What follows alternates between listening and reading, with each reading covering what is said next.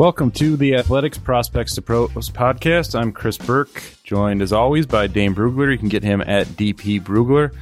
Special guest this week, his second appearance on the show for us, Ted Wynn at FB_film analysis on Twitter. Guys, hope you're hanging in there with everything that's going on. You got everyone doing all right? Yeah, it's different times, right? I mean, it's kind of weird, especially during the draft process with everything being different and, no pro days and no workouts. It certainly changes up the process, the routine. But, I think for a lot of people, that's, secondary on their minds, which is certainly understandable, but definitely throws off the process a little bit. Now we kind of wait and see if the draft itself is affected. The NFL is kind of holding steadfast that they want the draft to happen April 23rd, 24th, 25th.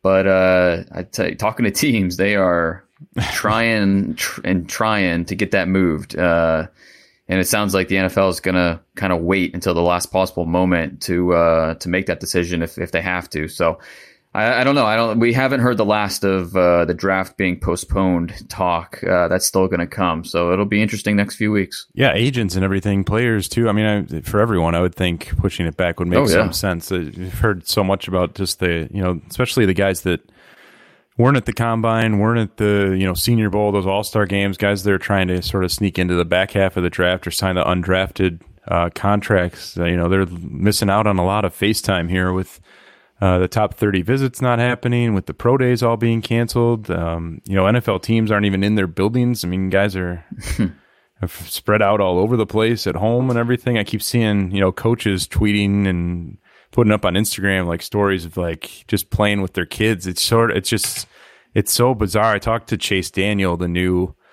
Lions backup quarterback, just about like there's obviously everyone would prefer this not be happening, and there's some terrible stuff going on in the world right now, and we'd like to just get back to normal. But there's this weird, I don't know, like ray of sunshine for everyone to be around their families. So that these guys are never around their families at this time of year. Right. You get a little bit of extra time at home. Like the circumstances are horrible that's causing it, but it's just so bizarre. I think everyone's trying to figure out how to handle it, and like even the draft they hold.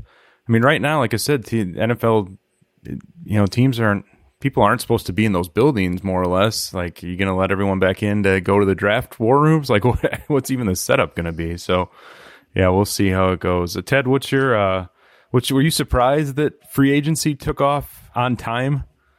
Yeah, I wasn't surprised that it went through, just because typically, you would like to bring the prospect in and have him sign a physical contract and take pictures and all that, but you really don't need to be together or to travel much for free agency. I don't think that's required to happen. I think maybe the NFL could have been afraid or unsure of what would happen in the next month or so. So they just wanted to get this thing over with and get players on their new teams so they could get playbooks or feel a little more comfortable knowing where they were going to be. So, I wasn't too surprised with that. And I think it was a welcome change for everybody at that point, because, at that point, the NBA had stopped, NHL had stopped, there was no sporting news. And then all of a sudden free agency came and all this craziness happened. And I think people, it was a welcome distraction for people. So, I wasn't too surprised that it happened on time. Obviously, some big moves we've seen through the first, week and a half of free agency here, and kind of always go back here on our show to the quarterbacks. And Tom Brady, it's going to take a little getting used to. Among all the other weird things going on in the world, the Tom Brady is now a Tampa Bay Buccaneer. Jameis Winston needs a new team. Cam Newton needs a new team. Dane, I mean, are you just, even looking back to the draft, are you surprised at how, I guess especially the Jameis Winston situation played out, but surprised that those teams have bailed on those guys and moved on to other options? Obviously, in Tampa Bay's situation, it's you're getting maybe the greatest of all time, but a little different in Carolina. So just even looking back to the draft, are you surprised that Jameis and Cam weren't lifers, I guess, with the teams that drafted them? Yeah, it'll be interesting with to see if they end up signing before the draft now, or if they kind of take a wait and see approach and see where some of these quarterbacks end up in the draft. If the Chargers end up not going quarterback at 6, maybe that becomes a spot where one of them could see an opportunity to seize that number 1 role. But yeah, both these guys being former number one overall picks, obviously one being an MVP in Cam Newton, the other Jameis leading the league in passing yards, and the guy that's obviously not afraid to push the ball downfield, which is a double-edged sword and kind of the reason why he's still unsigned right now, and probably why a lot of teams would not sign him. You take a team like the Patriots, for example. Bill Belichick wants nothing to do with a guy that's going to turn the ball over as much as Jameis Winston. So it's not much has changed with Winston. He looks like the same guy that we saw as a redshirt sophomore at Florida State, and that's both good and both not a positive thing. So with Cam Newton, I think everything is more injury related.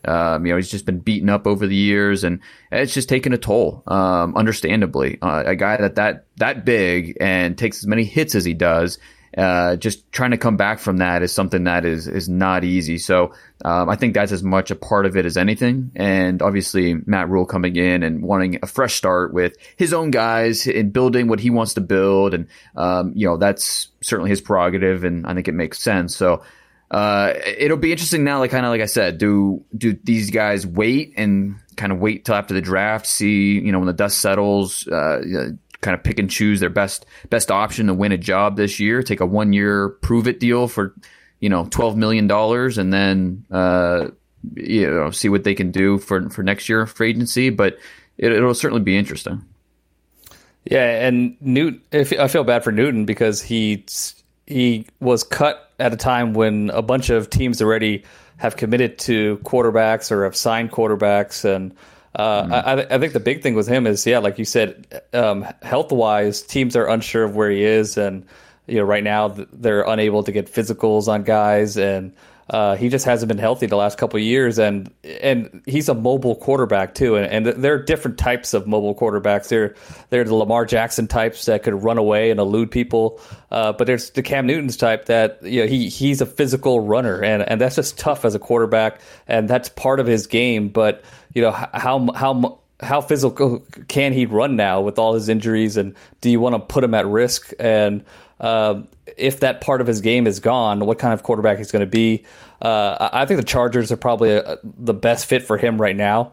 You could put him in competition with Tyrod Taylor. So if Newton isn't healthy, you still have Taylor, and if Newton's healthy, he's an upgrade over Taylor for sure, and he could really make that Chargers team dangerous if he is indeed healthy, because they look like they could have a top 5 defense. Offensively, they have a bunch of talent. They could even bluster their offensive line with the 6th pick of the draft. For Jameis Winston, I think it's probably best if he takes a year and goes to a team with an established quarterback already and just kind of sit back and just try to reset himself a little bit, and maybe he gets another opportunity the year after. Yeah, that's really the question at this point, because there aren't that many. I was just going through in my head and trying to figure out who even has an opening for a competition right now. And if we're assuming Cincinnati's taking Joe Burrow, it's a pretty small list. How many teams do you even see with potential opening jobs out there? It's maybe a handful, if that.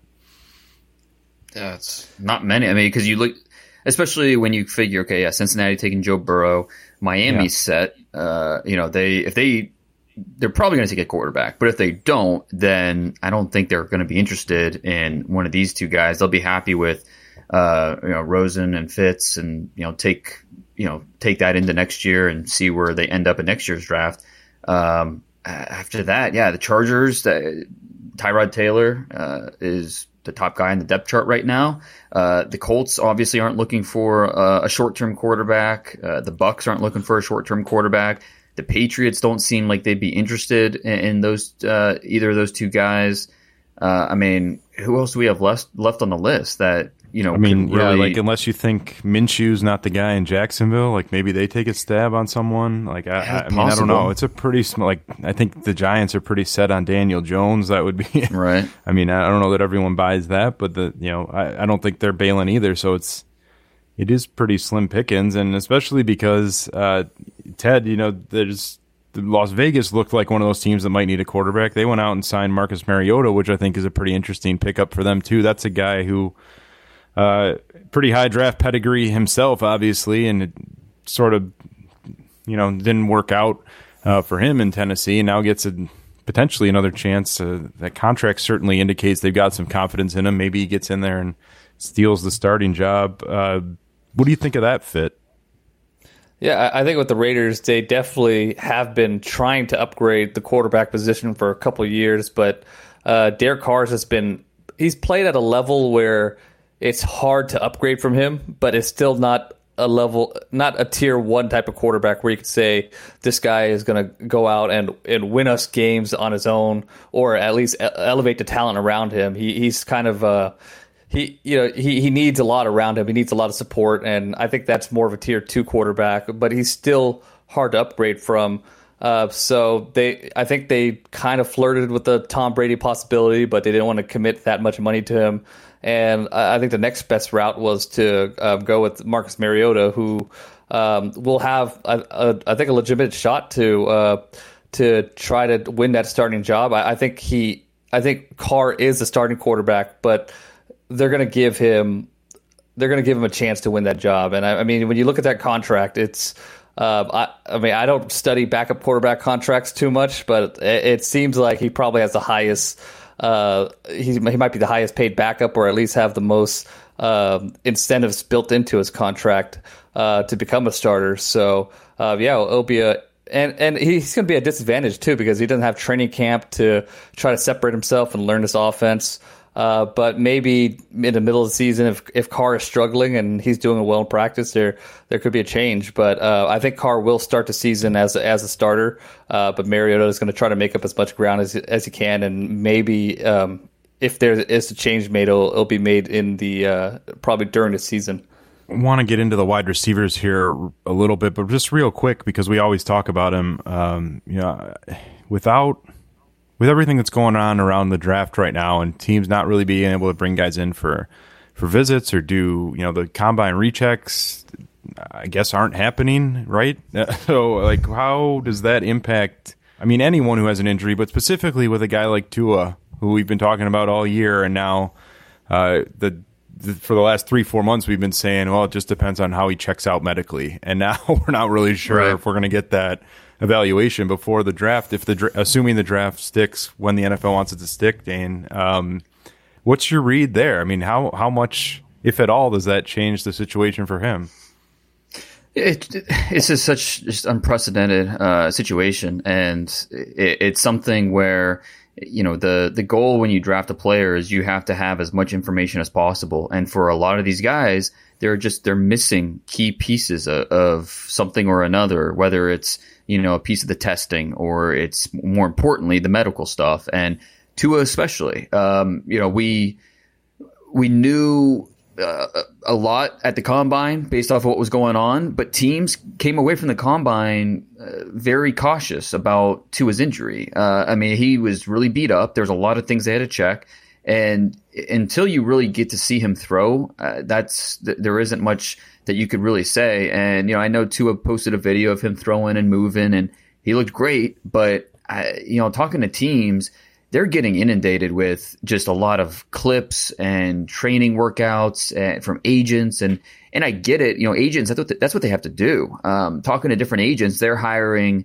ex-scouts who have been around the league for a long time, and they're having them put on a pro day setting workout for their guys, their clients. And so they're having a former NFL scout timing, doing all the workouts, doing the, walkthrough for positional, specific drills. So it's something that agents and players are getting creative, but teams, I just don't think it's going to carry a lot of weight with them. It's great looking at a video, but without having that firsthand knowledge and without understanding, the usual process, we're just going to see a record low number of non-combine guys get drafted this year. Usually it's between 30 and 40, right around 35. This year could be single digits because, and again, the biggest reason is that medical, like you mentioned. It's rare to have a non-combine guy get drafted without being a 30 visit, because at the 30 visit, you can really get a chance for them to, meet your coaches, X's and O's, the medicals, things like that. The area scouts have seen these guys. They have a report on who these players are, but just without having that knowledge of how they interact with your coaching staff, how is that bruised knee that the guy had in October, any long-term damage? I mean, how do you draft a guy like that when you don't have all the information? So it's really unfortunate. Now the guys that are at the Senior Bowl, that helps them because they go through a little bit of medical stuff at the Senior Bowl. It's not as extensive as the Shrine and the NFLPA and some of the other All-Star games. So at least those guys who had the All-Star game they have a little bit more of a leg up, but still, if you weren't invited to the Combine, it's just going to be really tough for you. And really, it's going to be tough for all these rookies when you factor in probably no mini camps. Who knows, training camp, if that'll start on time. It's just less time for time with the coaches, time, you'll have the playbook probably, but in terms of the one-on-one stuff and actually implementing the everything, it's just these guys are going to be at a disadvantage. So this is just a really crazy time for the draft, and it's obvious why GMs and teams really want to push it back. If they were to push it back, what date do you think they would try to target? Well, and I don't know if I think it just comes down to, because obviously none of us know what everything's going to look like around the country we don't know tomorrow, let alone a week or a month. And so really what the NFL did is they kind of kicked the can until I believe April 8th. That's kind of 2 weeks. They're going to reassess the situation April 8th and then make a more direct decision about whether or not it would make sense to move back the draft at all. But if it doesn't seem like anything's going to be, if everything's not going to be business as usual in a month, then there really is no point moving back the draft. If, they're still not going to be able to get the medicals, if they're still not going to be able to get it, just doesn't make any sense. So might as well just do it on time and move on. So, but if things start to really get better and, we're starting to trend that direction, well, then maybe you put the draft off for 2-3 weeks, and then maybe that final weekend in April, that first week in May, there'll be an opportunity for these teams to maybe have, bring guys in and, set up some type of system and that kind of thing. So, I don't know. It's I'm talking to just different people. No one has any idea. He's like, if I was talking to someone earlier today, and they're like, if I told you anything, it'd just be a complete guess. And this guy is high up with a team, and he just has no clue.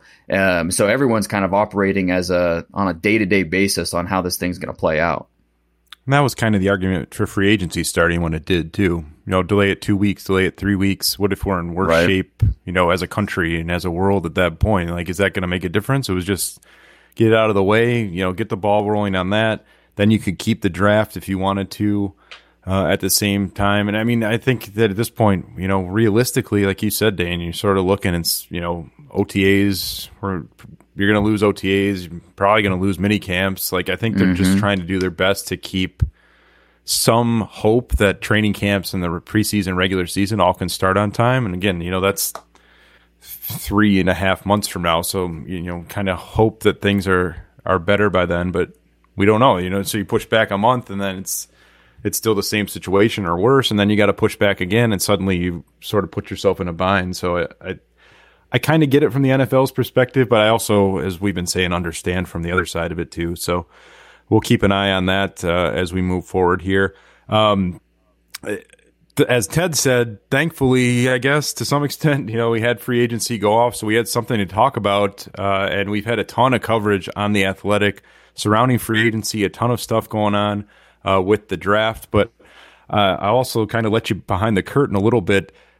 We are constantly having discussions within our city sites, within the NFL group, within the Athletic as a whole, just of ways to sort of be creative right now and bring you some different content than maybe what you'd be able to find elsewhere. And, certainly something to help keep you entertained and interested is we're in this crazy period where there aren't any sports going on anywhere. So we certainly invite you to check that out. I'm sure you've seen, if you follow any of us on Twitter, running the 90-day free trial now that you can come on, check out the site. But if you want and just sort of jump the gun on that goes 90 days for free and then locks you into a year subscription at the end for, I think it's $59.99.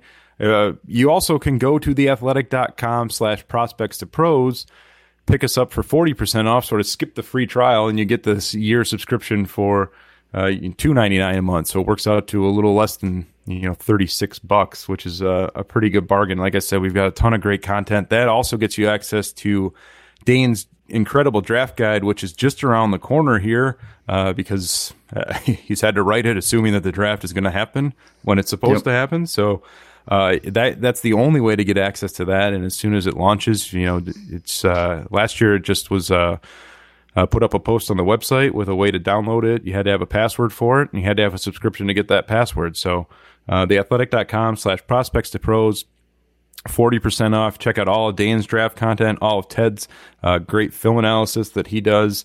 And swing over if you're a Lions fan. Got some stuff for you on our Detroit site, but that gets you access to everything. And like I said, we're really trying to think outside the box here for as long as this lasts. We've got the draft to talk about, obviously, now for the next month or so, assuming it stays put. But there's been a lot of really unique content up on our site in the last couple weeks. So please go check it out. Again, theathletic.com/prospects to pros, that's 40% off.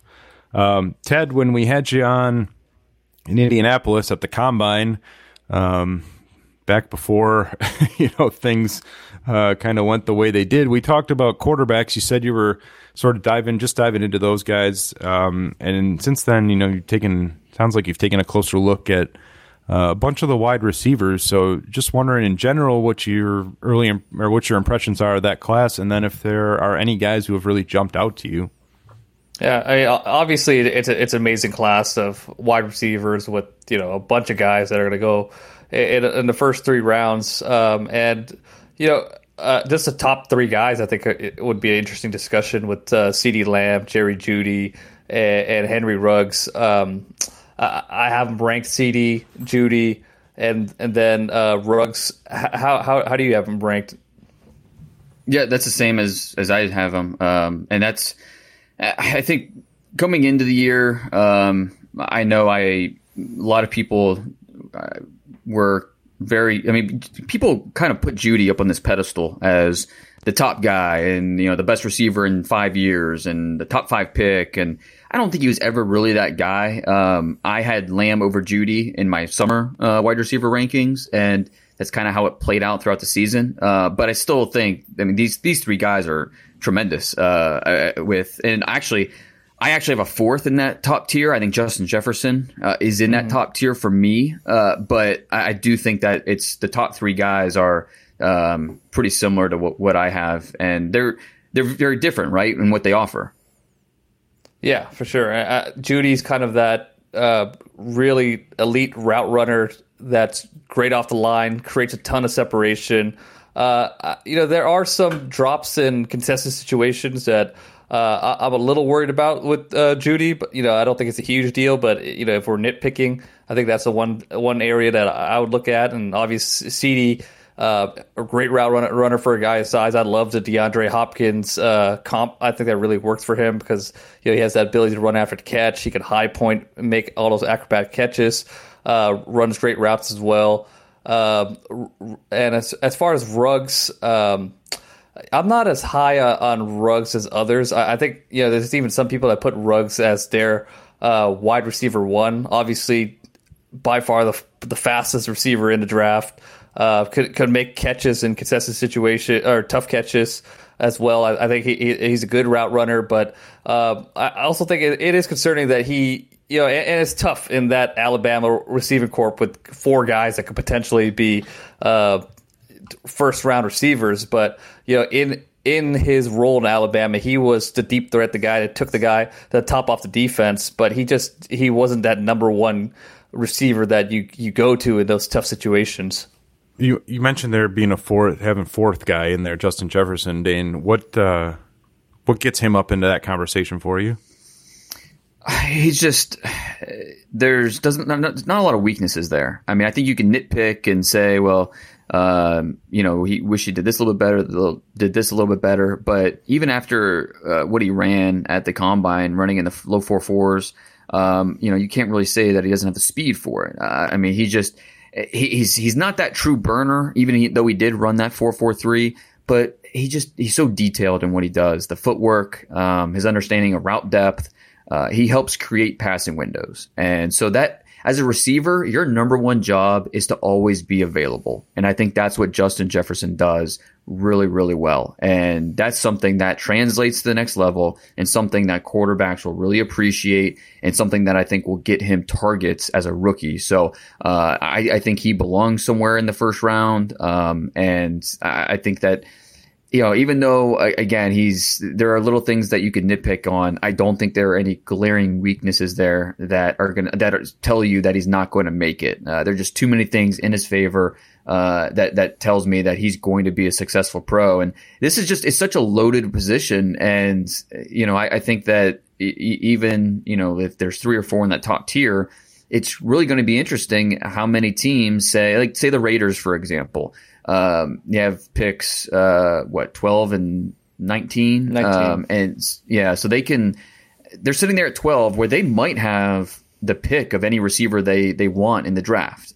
Or they could say, hey, we really like these 3 or these 4. We really like a lot of these receivers. So we're going to take a different position here and wait and get a receiver. And there's going to be a lot of interesting talks like that about waiting to get the receiver or taking one early.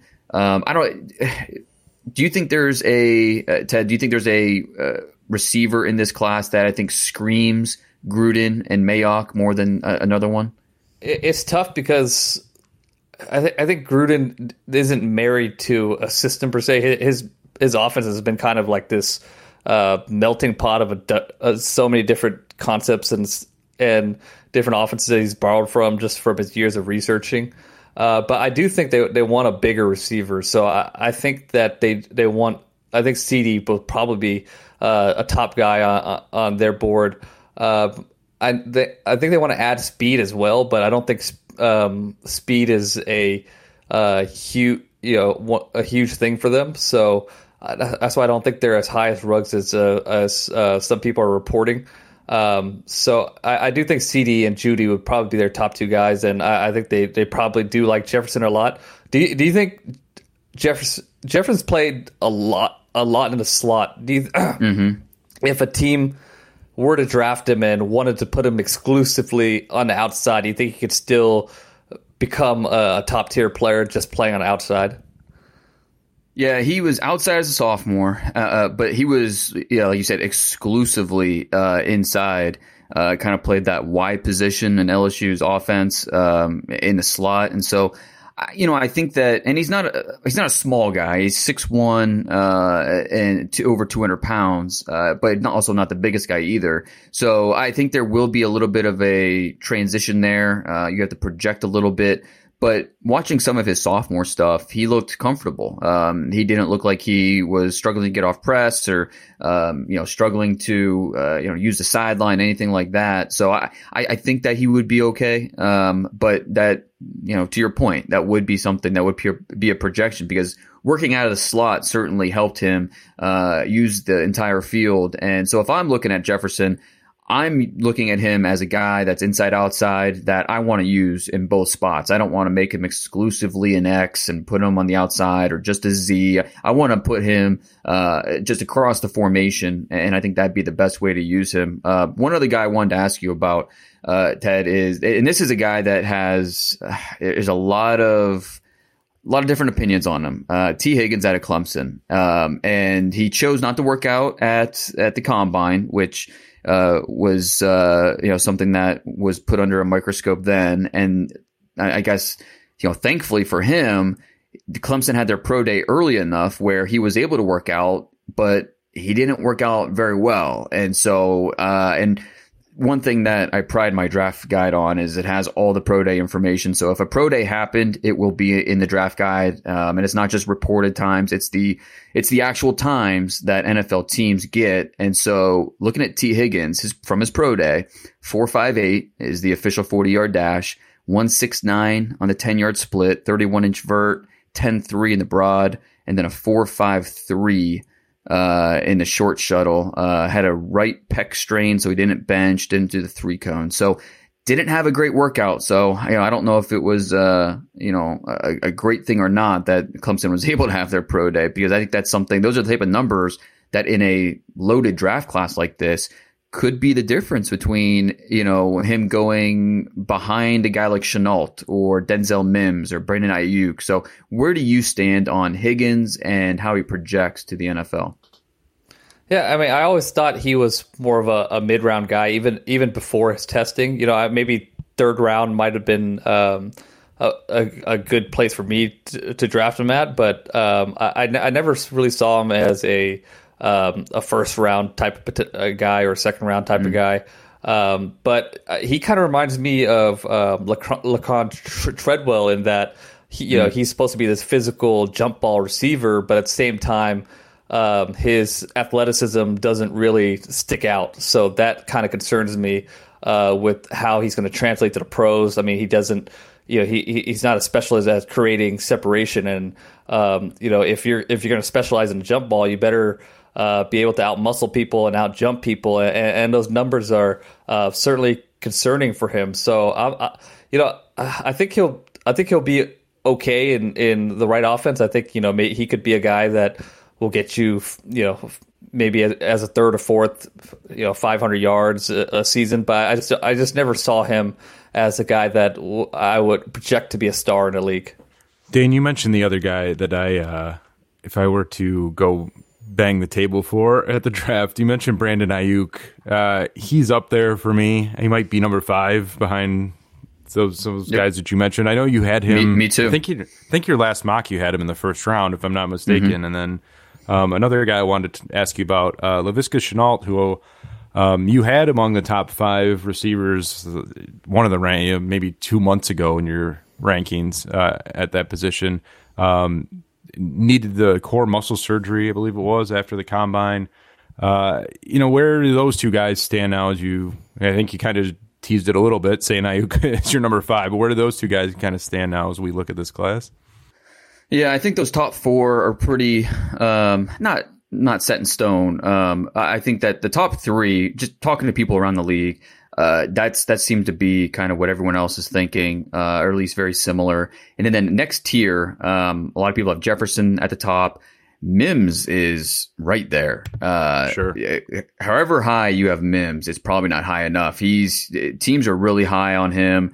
Ayuk is right there. Reagor and Shenault, they're right there in that mix too. The biggest thing that hurts Shenault is the medicals and the durability. I had someone tell me the other day that don't be surprised when, Laviska Shenault is this year's DK Metcalf in terms of, a guy that's been talked about as a possible first rounder all the while, and then falls to the 60s on draft day. And for Shenault, it'll mostly be because of medicals and the durability questions. A guy that's so physical, that there's a lot you like about him, but you do worry about the medical situation. And that's something that will hurt him because he would have piled up the 30 visits, because he was at the combine, obviously ran a disappointing 40. Then they had the surgery, and teams aren't going to have that updated medical information. And, I'm sure his agent's going to send an independent report to all the teams from their physician, and, but at the same time, you're not going to have that information. And that's something that will push him down. So, a guy that maybe with a good combine, a good pre-draft workout, process would have been the 5th, 6th receiver drafted, and probably now might be the 8th or 9th receiver off the board. So it's an unfortunate part of this process, but maybe for a team that ends up being a blessing in disguise because, again, he's got that discount sticker on him. So I think Aiyuk, just talking about the speed, the wingspan, the size, the fact that you think he's still getting better and better, being a JUCO kid and, just learning the system as a junior and then exploding as a senior, you think he's still getting better. And so that's in his favor. This receiver class, Aiyuk, Mims, they're right there in that late first round mix. Yeah, Mims is really interesting to me. When you watch his Baylor film, he just doesn't run a ton of routes. Like his route tree is so small, but within those routes, he does a lot of good things, like his usage of his hands, how he positions his bodies, just little things that makes his routes a little more deceptive. And obviously, he has the size and traits, and he dominated the Senior Bowl. I was thinking if a team really needs an outside receiver and, you got Jefferson and Mims on the board, I think Jefferson overall has a better, will get a better grade from me, but who would you go with if you really need an outside receiver and both those guys are on the board?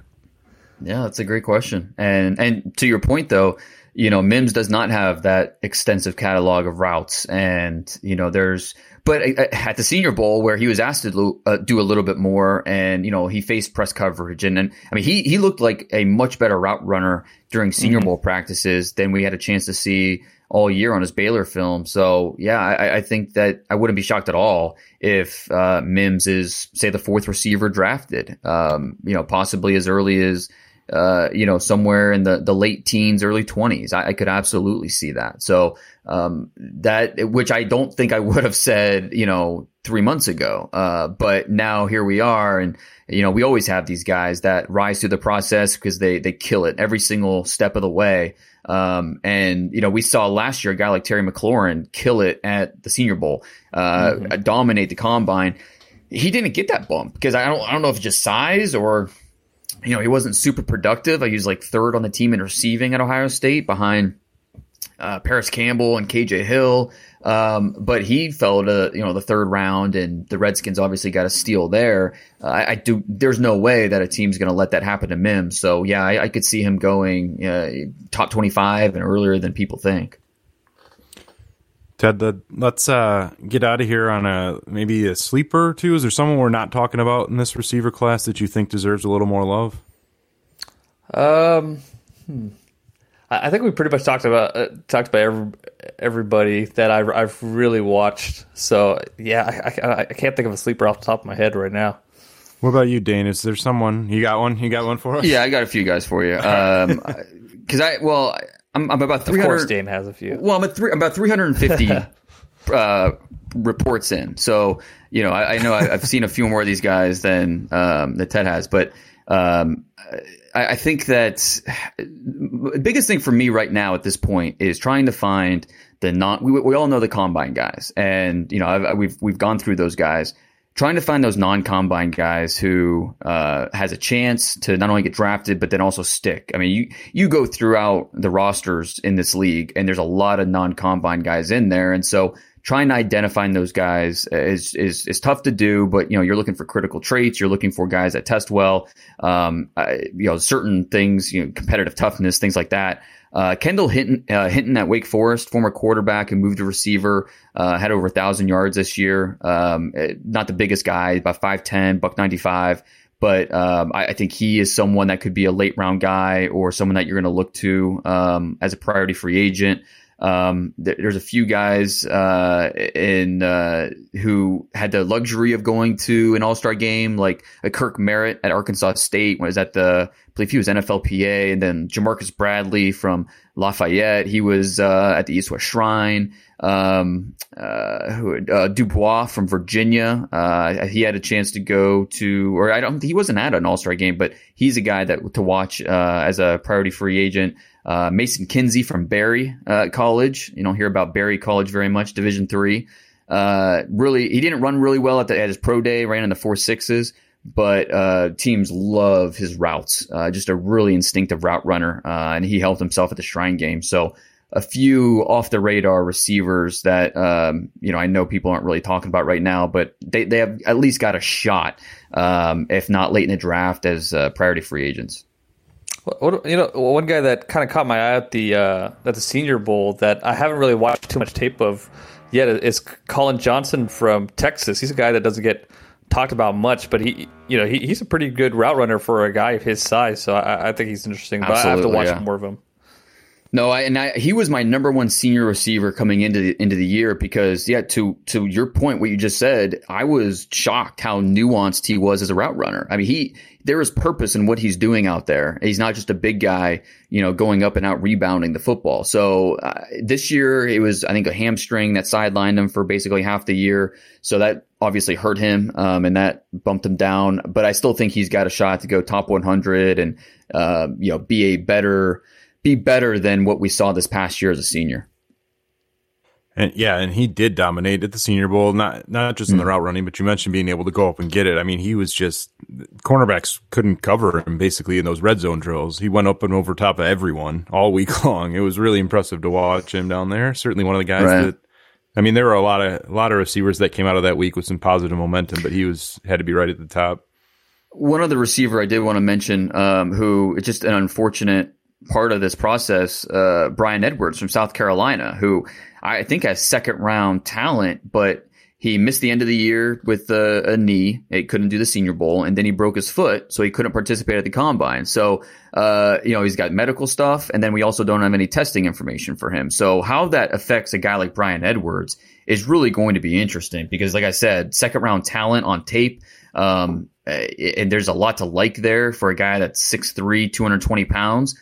But in a crowded group, does that bump him behind, guys like Claypool and Van Jefferson and Colin Johnson and some of these other guys? So it'll really be interesting with a guy like Edwards. Well, you can get all of Dane's breakdowns again in the draft guide when it launches early next month. We're creeping up on the end of March here, so just around the corner. Make sure you go to theathletic.com/prospects to pros to get 40% off a subscription. You get access to that draft guide, access to everything on our site. As I said earlier, we're working extremely hard to find some things to talk about, some things that are interesting to read about. We know everyone's got a lot going on, a lot on their minds right now, and certainly other places maybe that they need to funnel money at the moment. So we can't tell you how much we appreciate those of you who have subscribed or continue to subscribe. We really appreciate the support. And everyone who listens to the show every week too. Thank you for doing that, and hopefully you'll continue to do that on through the draft and beyond. So we'll get back at it here soon. Thanks again to Ted Wynn for joining us. For Dane Brugler, our producer Kent Garrison, I'm Chris Burke, and we'll talk to you soon. Stay safe out there.